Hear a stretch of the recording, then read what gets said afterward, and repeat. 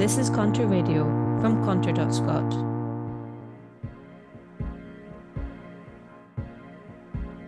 Hi folks, David Jameson here, editor of Contra.Scot, and I'm bringing you the first in a new short series discussing the ideas in the book Scotland After Britain, The Two Souls of Scottish Independence, written by Ben Wray, James Foley and Neil Davidson, and newly out from Verso.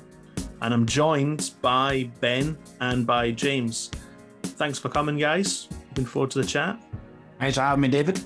Thanks for having us. Now, you're obviously two of three authors of this book. Before we get on to the first chapter and why you decided to start the book where you did, could you just tell us, James, about Neil Davidson and about the intellectual influence that he cast over this project? I mean, Neil, I think, is the most important left-wing Marxist intellectual that Scotland has produced in some amount of time. He wrote some path-breaking work on Scottish history, won the Isaac Deutscher Memorial Prize for some of his historical writings, so he's very much respected in that field. But he was also a sociologist of power, and particularly class power in contemporary Scotland. And one of the things I think that's important about Neil is, firstly, that he was one of the first people I know to properly register what was going on with the shift in power towards the SNP, with the shift in class relations where they were absorbing a great deal more working class support on the basis of New Labour's turn towards neoliberalism. And secondly, he was also one of the first people to recognise that around the time of 2016, that the SNP had become the new Scottish establishment, particularly after Brexit, and that we were entering a period of fundamental quandary about what independence would actually mean, where the left would have to fundamentally reassess its idea and reassess its role in the leadership of the independence movement. I think Neil is an extremely important and underrated Marxist intellectual. Obviously, he was pivotal to this project at the beginning. Tragically, during the writing process or the early stages of it in 2020, as coronavirus was surging through the political body, Neil unfortunately died. He suffered from cancer and died in those months. He was very determined that we should continue the project. And what we've tried to honour, I think, is the type of critical spirit that Neil established within Scotland's culture of letters. He was not just, of course, a critic of the British war machine and a critic of New Labourism and a critic of the Tories and all these other things, but he was also fundamentally a critic of the pomposity of some of Scotland's own national mythologies about itself. Its idea of itself as a left-wing country, as a caring and compassionate country, as an anti-racist, cosmopolitan country, and all these other things. Neil's critiques of some of these national myths was absolutely devastating and certainly inspired me a lot to take on the type of critical approach that I do to some of these questions. Because I think you can get into the trap of thinking that it's good that we have this progressive national mythology in Scotland and this idea of ourselves as being left-wing and so on and so forth. But I think Neil rightly recognised that this can very often become complicit in the reproduction of the worst features of our society. And I think a lot of people are starting to realise that, particularly about the SNP, the way that they realised that about New Labour before. They used the rhetoric of anti-Toryism, of anti-Thatcherism and so on and so forth. But fundamentally, they benefit from a system that is not much changed from the type of Thatcherite consensus that we've seen in the UK. And I think it is the place of the left, critically and intellectually, to challenge that. Neil's leadership has been absolutely incredible in that field, and hopefully we've done something to honour something of that spirit. So obviously, part of the title of the book, Two Souls of Scottish Independence, this is a book about Scotland, and it's a book about a movement which is necessarily fundamentally based in Scotland.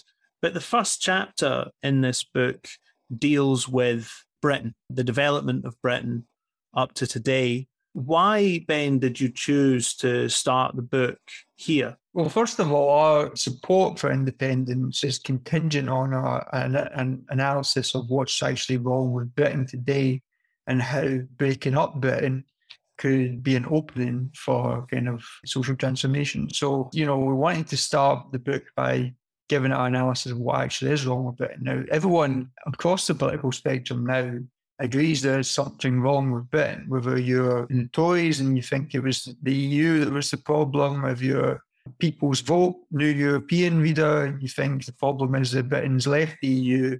Everyone's got their own critique of what's wrong with Britain these days. And we want to start the book by putting forward our analysis of why Britain has reached this crisis moment where Brexit's happened, where it's divided by these the national questions, not just in Scotland, also in Ireland. What are the roots of these divisions? What explains them? Why politics hasn't taken another route? Why, in previous years, rather than the national questions, it's been the Labour Party and also class struggle strikes that have been the way in which grievances have been expressed. Now we're seeing national questions as being probably the most enduring fault lines within British politics today. So what explains that? And why would independence potentially be a useful kind of answer to that? So we wanted to set our stall by giving our analysis of what actually is wrong with the British state as it exists today. Well, I think just to mention on that, David, I think it can sometimes be very tempting, and I guess Conter sometimes gets accused of this, to just get into the mode of talking about how shit the post-2014 settlement in Scotland has become, right? I mean, if you look at what's become of the SNP, there's a litany of policy failures, drug deaths, attainment gap, child poverty, etc., missed targets, all the stuff around climate change that has been missed opportunities as well. They kind of seem to symbolise that elements of the post-2014 consensus have already decayed into a type of corruption. And you can kind of become infatuated and obsessed with some of that corruption to the extent of missing the bigger picture. And I think we didn't want to fall into that trap, which is to say, fundamentally, when it comes down to it, there are real reasons why people do revolt against the British state. There are real reasons why people are suspicious of Tory rule. There are real reasons why Scotland is discontented with the fact that we don't get the governments that we vote for, and that people's suspicions of the British state aren't just fundamentally this state of delusion that is sometimes implied by unionists and so on. I think that's why, more than anything else, we started on the question of Britain, right? That's why Britain is chapter 1. We wanted to reflect upon those genuine foundations for people's discontent and grievances with Britishness before moving on to chart some of the very many problems that have emerged in Scottish politics in recent years. And in some ways, those problems, let's remember, are symptomatic of inherent and deep-lying problems within British political culture in and of itself. Sometimes we miss the opportunity to say that. Sometimes we act as if devolution's great and therefore Scottish independence will just be like a bit more devolution and so on and so forth. I think there are increasing and growing problems with devolution that have been reflected in numerous morbid symptoms in Scottish politics. And part of the case I think we should make is that independence offers some way out of that, or at least some step towards restoring some accountability in Scottish politics. Ben, can I ask you, I mean, you hear a lot about how Britain is a peculiar state. Sometimes I think this is somewhat blown up in parts of, for example, the Scottish independence movement, where you'd think that, I mean, you hear phrases like rainy fascism Ireland, you'd think that all of the things that are bad about Britain, the inequality, the wars, the post-democratic politics, are completely unique to Britain. And outside of Britain, there's a world of happy European liberal polities. How peculiar is Britain, and how do you explain its peculiarities? As you say, it's not that peculiar in the sense that people in Britain who are critics or on the left and are critics of mainstream British nationalist politics tend to play up that idea. And it's understandable that you do that because in every other European state, it's the same thing. You go to Italy, people will talk about how Italy is uniquely corrupt. You go to France, people will talk about how France is uniquely disorderly and with a history of strikes and whatever. Go to Spain, people will talk about how Spain's uniquely divided. So it's normal for people who live within each state to exaggerate its own state's deficiencies. Someone currently living outside of Britain, you get a sort of insight into the fact that Britain isn't actually so different. A lot of the problems in Britain today also exist in the country I'm in right now, Spain. But to get to the point, what is different about Britain, or what is probably the better way to put it is what is distinctive about Britain, because a lot of the things that are distinctive about Britain also exist in other states. But in the book, we identify 3 things that are distinctive about the British state. The first is an unconquered state. It was never occupied during the First or Second World Wars. It's had the benefit of being an island separate from mainland Europe, where for hundreds of years in mainland Europe, states have been pushing each other back and forth. Britain's never suffered that. So there's a kind of prestige of lineage within the British state, which, again, it's not unique, but it's certainly a distinctive feature of British history. I guess the second thing is that it's the post-colonial state, and there's other post-colonial states in Europe, but Britain had the biggest empire. It has the Commonwealth, which still exists, a network of states connected to the colonial era. It has the City of London, which is a legacy of the colonial era and is connected to a network of tax havens around the world. So that forms a part of the British character. And then finally, it's a multinational state. It has nations within it, which again, actually probably most European countries have nations within the state, but certainly in Britain, they're quite strongly defined. They've always, in the case of Scotland, it's always had certain distinctive characteristics, such as the legal system, education.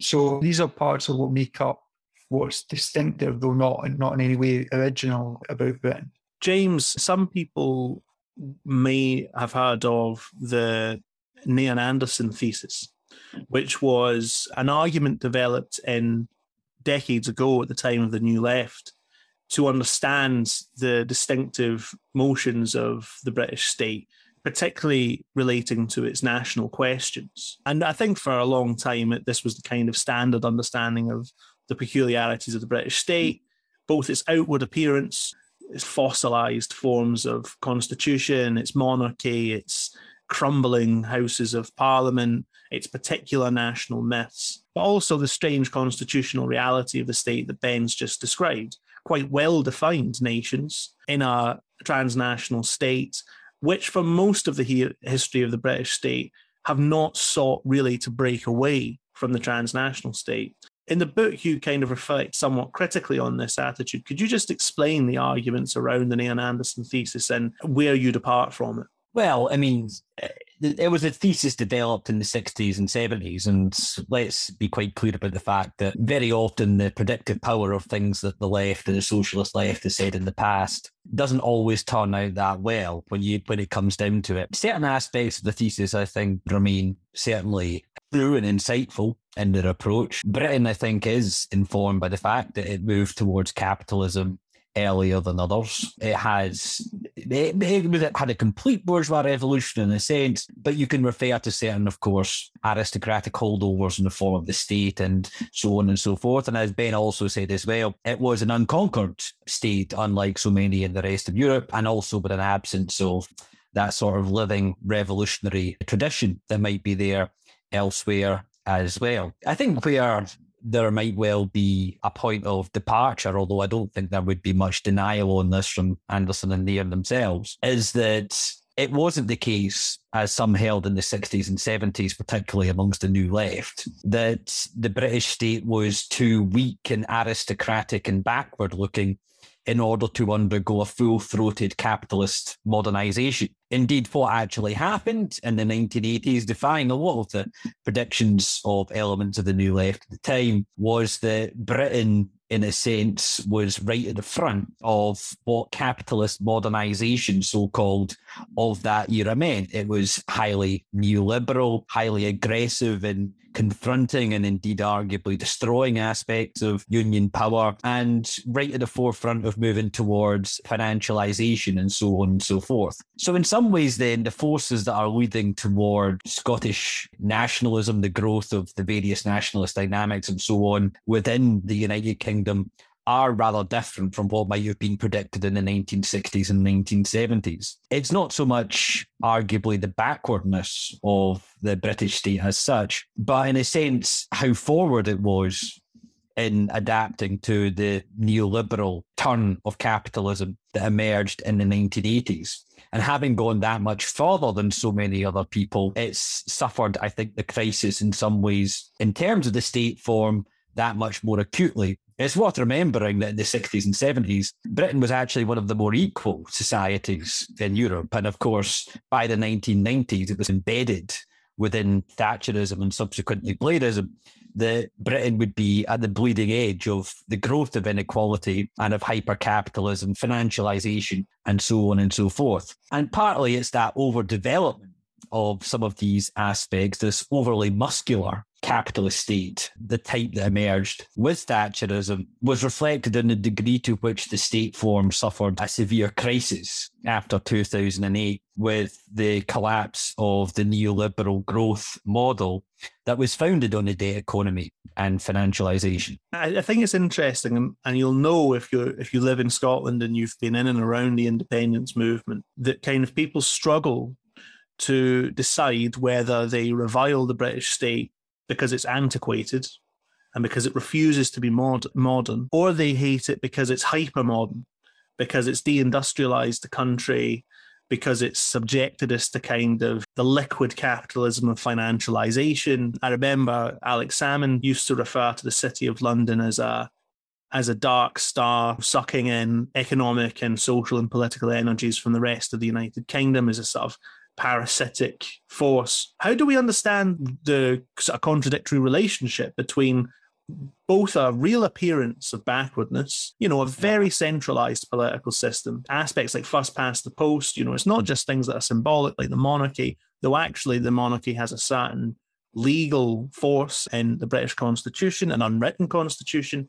It also has things like first past the post that really discipline and narrow the political system. So there's a very real image and reality of a certain kind of political centralization and backwardness, but it's married to the forms of capitalism which are the most transnationalized, the most deracinated from national life, centered in London, which is this sort of one of the great international capitals, and money and people are flowing in and out of it. I mean, I think that's a cause for confusion. Ben, how would you explain that contradictory relationship, that contradictory motion, and how should independent supporters, for example, actually understand this? I think it's not as confusing if you think about what neoliberalism actually is. Now, there's obviously lots of different interpretations of what neoliberalism is, but what we argue in our book is that neoliberalism, first and foremost, was about a transformation in social class and the relationship between social class and politics.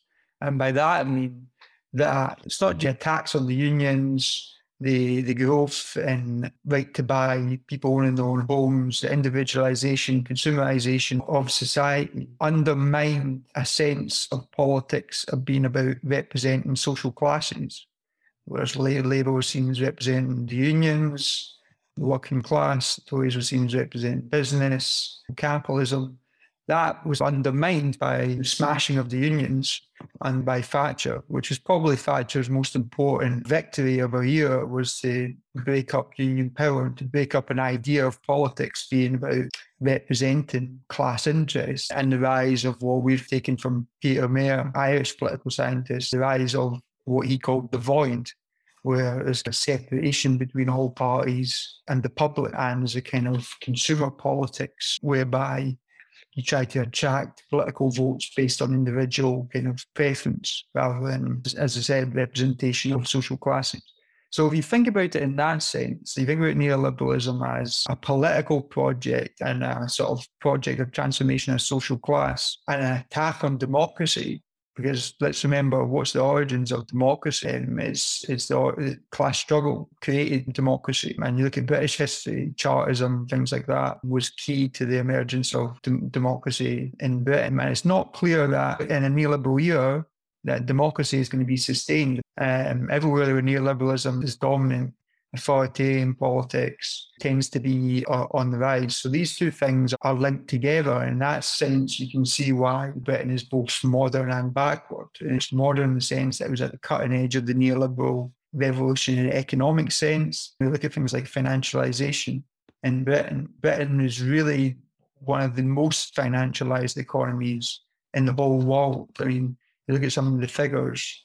banking assets to GDP in 1979 were 100% of GDP. By 2008, they were 550%. And the same figures for the United States was from 80% to 100%. So Britain really transformed its economic model towards debt-based predatory financial capitalism.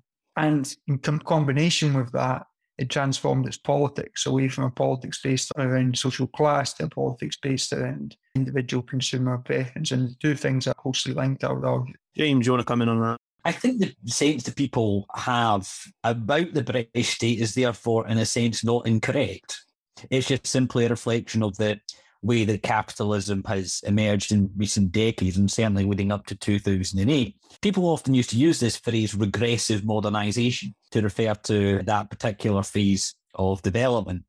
And the great irony is that we talked earlier about the Anderson-Nairn thesis. Things that in their day people thought of as elements of the extreme backwardness of Britain ended up becoming hyper-modern in a weird way. Like, you can go back and read the breakup of Britain. One of the things that's listed as precisely backward about Britain is the financialised nature of its capitalism, is the overdeveloped role of the City of London as opposed to industry and all these types of things. And you can also see things like the monarchy listed as elements of this peculiar and silly British backwardness and so on and so forth. Now, these all become part of the hyper-capitalism of the 80s and the 90s and so on. And you get this kind of like postmodern retro nostalgia, which ends up being weirdly cutting edge. And things that had been seen as backwardness within capitalism end up becoming the new model of growth. We had a completely debt-based economy that predominated throughout much of the 1990s and 2000s, leading up to the crash. So the sense that people have that Britain is simultaneously hyper-developed in these horrific ways and at the same time backwards, I don't think is completely incorrect. In a sense, that's just the type of capitalism and the nature of the capitalism that prevailed over the last period. And part of what you have to do, I think, analytically, is separate out the particular features of Britishness and the particular nature of the crisis of Britishness that we've experienced in the last decade or so, which is very real, from the more general symptomatic features that are prevalent across the whole of Europe. It's very difficult to name one society in Europe that has not experienced some manner of extreme crisis, whether in the state form or in party politics over the last period. It's quite difficult to think of any that has been entirely stable in that sense. And one of the ironies, of course, that we know within the chapter is that many countries in Europe see Britain, or did at least before Brexit, tended to see Britain as a bastion of stability. It's fascinating in the chapter where you discuss the re-imbuing of these creaking British institutions as sites of hyper-modernity. It struck me that's a point you could make very forcefully about British cultural exports. So Britain's greatest cultural exports today are James Bond, who had to be revived in the modern era because he'd become somewhat fusty and ridiculous. But, there's a symbol of the ancient British deep state, that he's now this great Anglophone export. Harry Potter, which is, of course, a kind of valorization of the British private school system, which has become a fascination around the world, even at a time when in Britain it was sort of something that people are horrified by, the British boarding school system and the brutalization of children who went through it. Harry Potter goes to a boarding school that looks like a castle, right? And then, of course, Harry of Harry and Meghan fame actually set up an American franchise, franchised out the British royal family. So that's even something you can view through a kind of cultural lens. I mean, you mock in the book, as people do, this idea of a special relationship. But it is the case that in the New World, in countries like the United States and Australia and so on, there is a real fascination over British culture, which I have to admit leaves me absolutely baffled. What does the history of British capitalism explain about the history of Labourism and its various preoccupations and hang-ups and orientations? Certainly the traditional critique of Labourism, which I think still applies very much today, is that it does make a fetish of parliamentary procedure, that it downplays the importance of other forms of struggle, that it sees control of the trade union bureaucracy as being a mechanism of getting things through Parliament and of that type of control. And I don't know, it's partly a reflection of the parliamentary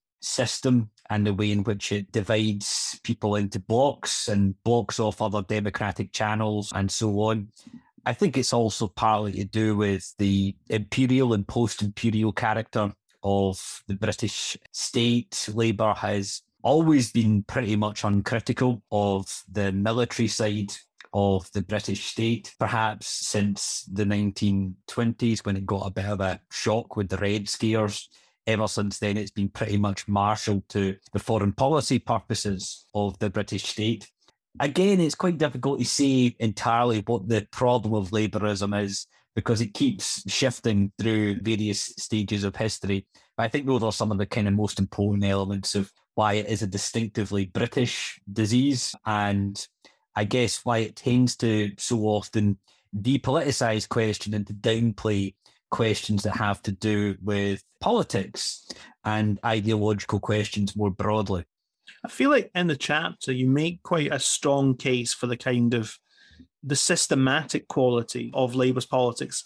The fact that its reliance on the state and British capitalism throws up natural barriers to radicalism, which are very difficult for the Labour Party to overcome. So one is, as you say, the reliance of the British state on its relationship to the United States, and the complete devotion of Labourism to that state means it is quite militant in its defence of American military power. Another is, there's quite an interesting discussion about the politics of regionalisation in the modern British state, the reliance of the provinces of the British state on the city of London, and the fact that Labourism, and it's very much on display in Scotland, feels unable to break from this idea of wealth redistribution from the London centre. Ben, could you discuss that a bit? I mean, to be honest, it's quite a vicious critique of Scottish Labour in that regard, as utterly wedded to the current model of British capitalism. Why is that? It's really evident that neoliberalism has created a more divided country economically in terms of the geographical economics of Britain. It's a more regionally unequal country than it ever was. In fact, it's the most regionally unequal country in Europe today. Parts of Cornwall and the border region of Scotland have a GDP similar to southern Italy. And of course, northern Italy and southern Italy were classically seen as the most unequal, divided country in Europe, and now Britain's overtaken it in that sense.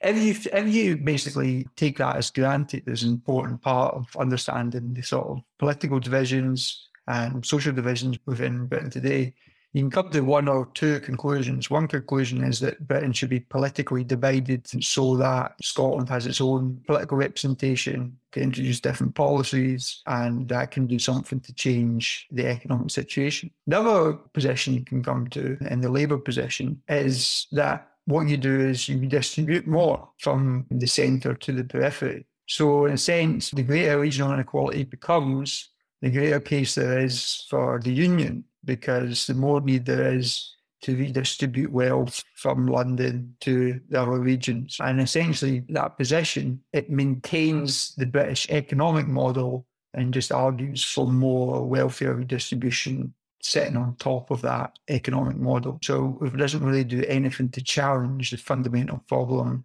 of our economy that's geared around the City of London, which sucks wealth out of our regions into the City of London, and essentially just says that's how the economy works, that's where the wealth is produced.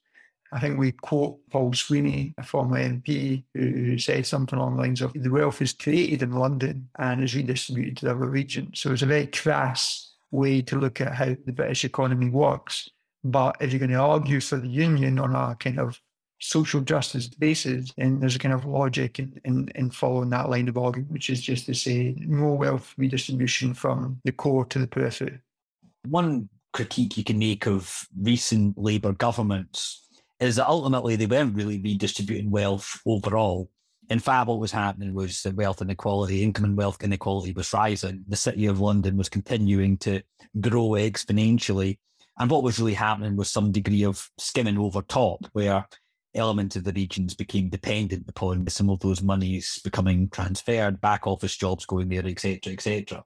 But even if you take that aside, I think there is a fundamental problem in thinking about politics purely in terms of redistribution of wealth and income, which probably is an element of the critique that we have of Labourism. And it's a critique, by the way, that has been made in the past. Indeed, it was made right at the beginning of Gordon Brown's Red Paper on Scotland by Gordon Brown himself as part of the New Left critique of old Labourism. But I think there's a fundamental truth in it, in the sense that at some stage, redistribution of wealth and income was meant to serve the political and ideological goals of working class organisation and making the working class a serious political force in society, an educated force, a more powerful force, a force with real agency to be able to assert itself.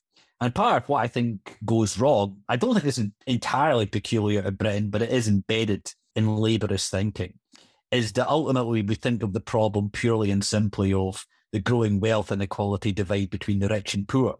And really, I think if we've got a critique there, it's about saying that's symptomatic of the fact that the working class people, as a political economic subject, whether in workplaces or in politics, don't have the agency and don't have the power that they once used to have.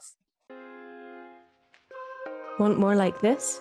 Subscribe to Contour Radio on our SoundCloud, iTunes, Spotify, or wherever you get your podcasts.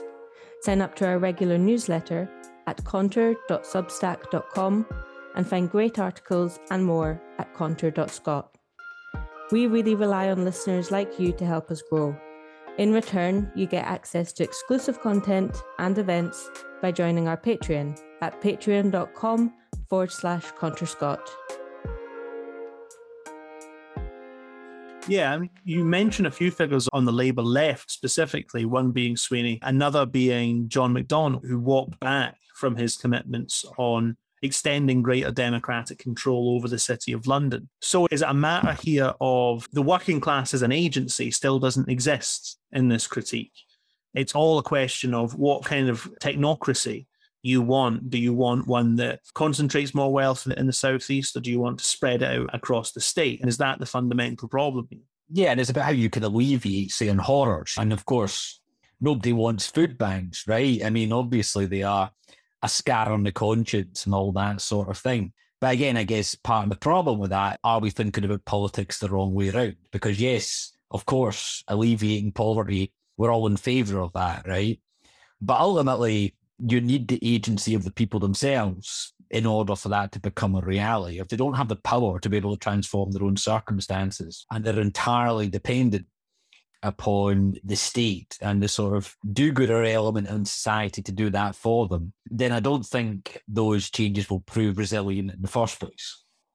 Just to add to that, I think the kind of kernel of our critique of Labour is that it's dodged the big constitutional questions of our era on the basis that we should focus on the bread and butter issues that are facing people, and misunderstood that these big constitutional questions are ways in which people feel like they can be empowered to address the bread and butter issues that they face in their lives, that living standards are stagnating, they can't afford to get a house. So Labour have sought to depoliticise the issue, the roots of these grievances, by arguing that the constitutional questions are a distraction. Often people who, in Scotland, in the independence referendum, people in parts of Scotland that had voted Labour for years, felt let down by Labour for years, felt like the vote didn't matter, saw the independence referendum as a chance to have some democratic agency. And the same is also true of the EU referendum. People in constituencies in like the north of England who felt that they had been ignored for years because they weren't one of the swing seats that Labour famously prioritised in every general election to try to win a general election. Now every vote counted equally, and it was a chance for them to have some agency over the situation.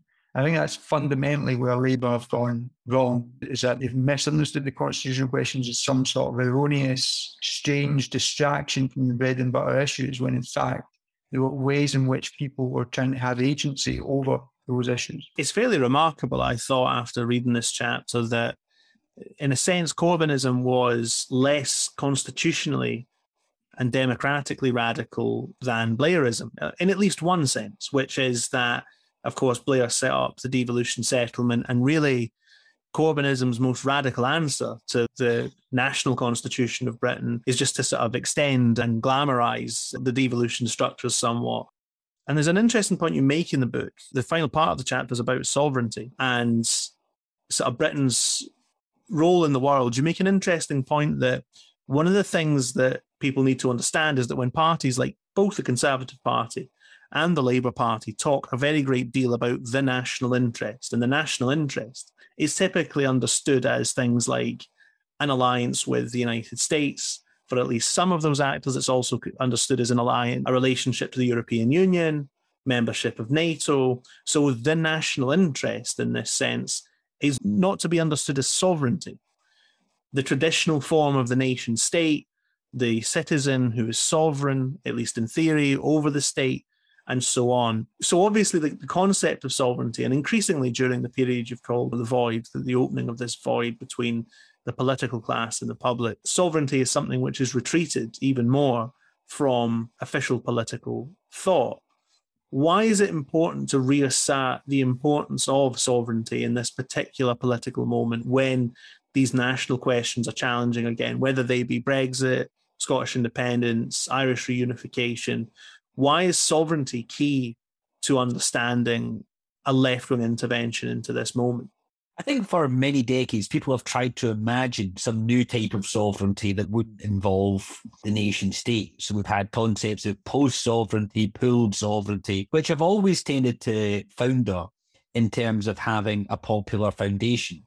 And I'm not a nationalist philosophically. I don't think nations are fundamentally so culturally different that they all have to be separated from one another, etc., etc. But I do also think that there's a reason why the nation state has continued to form the basis and the fundamental nature of democratic politics, which is that when it comes down to it, for working class people to have a stake in politics and in society, they had to struggle to establish political democracy at the level of the nation state. And no such struggle has been articulated at the European or the national or any other type of level that is remotely comparable.